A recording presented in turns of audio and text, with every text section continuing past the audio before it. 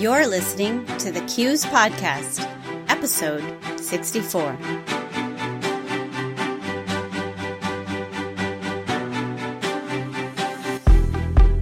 Welcome. Thanks for joining us. You're choosing the Q's Podcast, where we speak with credit union industry leaders and cross-industry experts for a wide range of perspectives on trends and topics relevant to you. I'm your host, Lisa Hograft, Senior Editor with Q's. In this episode, we'll focus on charitable donation accounts. CDAs can be used to support credit unions' commitment to helping community organizations. Our guest, Andy Rocky, an executive benefits specialist from CUNA Mutual Group, will help you consider whether a charitable donation account might be a good move for your credit union. A key takeaway from this show is that a charitable donation account is a tool that can help credit unions be more strategic with their charitable giving. The show also gets into the 2 key steps to setting up a CDA, best practices for credit unions that want to set up a charitable donation account, tips for talking with your board about CDAs and when to do so, and examples of charities that credit unions have helped with their CDAs. Okay, now let's jump into the conversation and learn more about charitable donation accounts. Hi, Andy. Welcome to the show. Hi, thanks, Lisa. I was glad to be here. Andy, one of the things I really like about credit unions is their commitment to helping their members and their communities. They are truly lenders with heart. Even though they're not for-profit, credit unions still need to run healthy financials. And today we're going to talk about a great strategy for stretching credit unions' budgets for community giving, and that is charitable donation accounts. Before we get into the meat of the matter, Andy, I'd like to help our listeners get to know you a little bit. I know you're an executive benefits specialist with CUNA Mutual Group. Would you tell us what you do in your role on a day-to-day or a week-to-week basis, and what is the most satisfying part of your work? Yeah, certainly, Lisa. Day-to-day, I work with directors and executives to really help educate, design, and fund and implement programs to help with executive retention and retirement, and also help investments to offset general employee benefit costs or charitable donations like we're talking about today. Probably the most rewarding part of my role is really when we get a follow-up down the road in the annual reviews to see in 1, 3, 5, or even 10 years the success of what we've done and put in place and how it really makes a matter, helps make a difference. That's really great. Let's jump into talking about charitable donation accounts. Andy, when and why did CDAs come into play for credit unions? Yeah, Lisa, CDAs were officially approved by the NCUA in December of 2013. It took a little while to kind of figure it out and understand the regs and read it and test it out a bit. And states adopted the CDAs over time as well for the state-chartered credit unions. So we're well into implementation of many programs and in the mainstream awareness and adoption for credit unions here now. That's exciting. So, Andy, what exactly is a charitable donation account?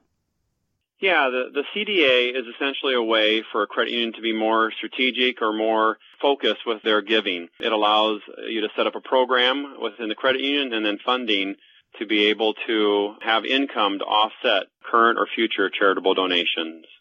Interesting. So it is something like some of the executive benefits program with the benefits pre-funding, where you're offsetting the investment in benefits with special investments. Yep, that's exactly right. Yeah, you can invest in things you normally can't invest in from a credit union to then potentially get a higher return that can help offset your charitable donation accounts, much like the benefits pre-funding program, correct. Interesting. I hadn't realized how parallel they were until that moment. So how does a credit union set up a CDA? Yeah, the setup consists of, again, the program, the overriding, components around approval with a board resolution and investment policy adoption. And then the funding is the second part. And the funding is really where you can get into, the income can offset the charitable donations.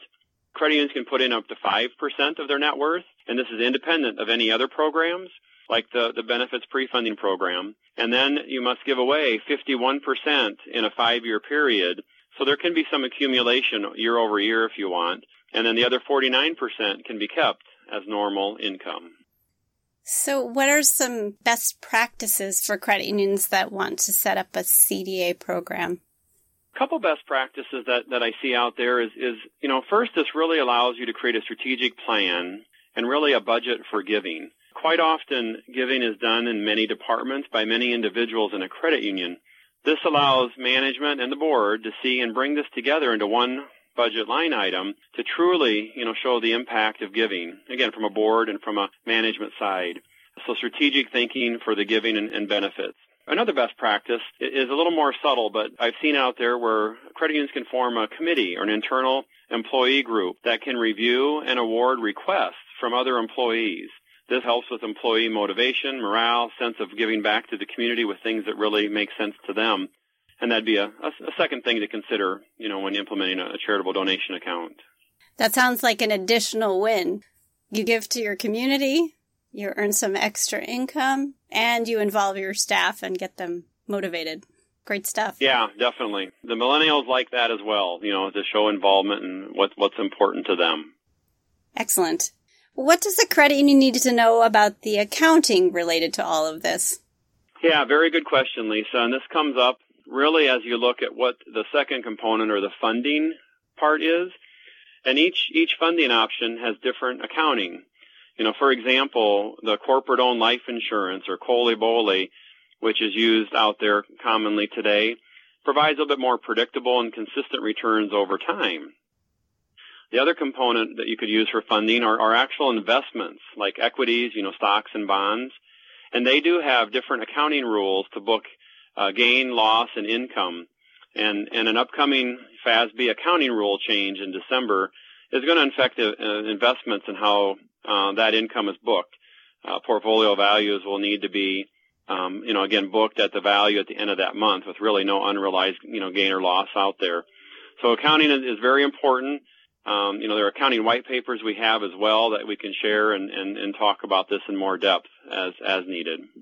That's something they could follow up with you directly about if they're interested. Yep, absolutely. Very good. Many of our listeners are credit union executives here on the CUES podcast. How would you recommend that they talk to their boards about charitable donation accounts? Yeah, typically the board discussion is not too bad. Boards are well aware, the people helping people fabric that makes up credit unions. So they get that. That's an easy audience, for that.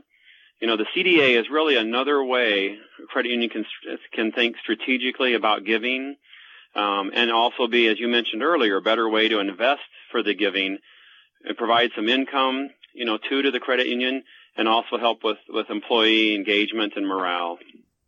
In thinking about this, I'm wondering, is there a good time of year to be pursuing this, or a good point in a credit union's evolution to put this on the table? Is there a right moment?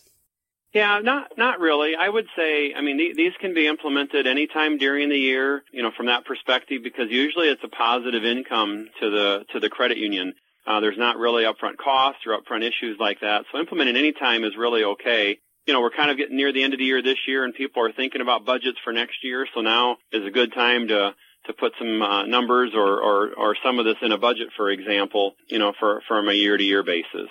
Sure, that makes sense. And this question is kind of a follow-up on the accounting question that I should have asked earlier. But hey, when you work with a client, does CUNA Mutual help with the accounting, or does the credit union team really need to take that on? Well, yeah, the accounting really does need to be approved by your CPA or your internal accounting staff, for sure. But we have, again, accounting white papers and experience doing this, so we are, happy to share and help set up and give guidance on that, but it does need to be approved and fit into your current, financial operations and either CPA or accounting areas. Perfect. That makes a lot of sense. Thank you. And so to get down to the nitty-gritty about CDAs, what sorts of investments can be used to fund this? Yeah, that's really a fundamental issue here or a fundamental point that because the CDA is approved, from the NCUA, the main intent here is you can invest in things that you normally cannot invest in to, again, potentially get higher returns. I mean, that's the whole thinking here. So some of the things that are most common, again, is corporate-owned life insurance, COLI-BOLI, investments in general, equity, stocks, bonds, or even annuities. And we've talked about the corporate-owned life insurance as being very stable, kind of consistent returns. Investments being, in the market, so you have a few more ups and downs with the markets, but over the long run may get a little better. And then annuities can, while not as popular, there are some annuities that offer features like principal protection or floors and ceilings on returns and things like that. So each one we discuss with the credit union management and the board on what the risk tolerance is, what is the amount of risk they want to take in these investments before we put them in place. All good considerations. I'd like to hear about the impact of having such a plan. You mentioned when you were talking about what gives you satisfaction in your work, you talked about impact and seeing the results of putting these kinds of plans in place. What are some examples of ways you've seen credit unions use these accounts, and what charities have you seen them support? Yeah, definitely. I mean, this is the rubber hitting the road and the fun part of the job here. Yeah, there are some great examples. We have a very well-documented video that shows one credit union investing in 3 libraries and helping build 3 libraries in their community, which is significant, visibility and impact to their communities. I've also heard of funding high school or college scoreboards where you can have your credit union name on there. Little league fields. The Children's Miracle Network is a big one in the credit union industry. Salvation Army or even, statewide leagues, associations, foundations, or even the National Credit Union Foundation as well. All good causes. I did a lot of work for our local library a few years back. It's got to be neat to see those come to fruition. Yeah, we built a new building too. It's cool. Yeah, very, very cool. Yeah. So what advice do you have for credit unions considering open as CDA? Yeah, probably the thing right now, we see a very strong trend in lending in credit unions.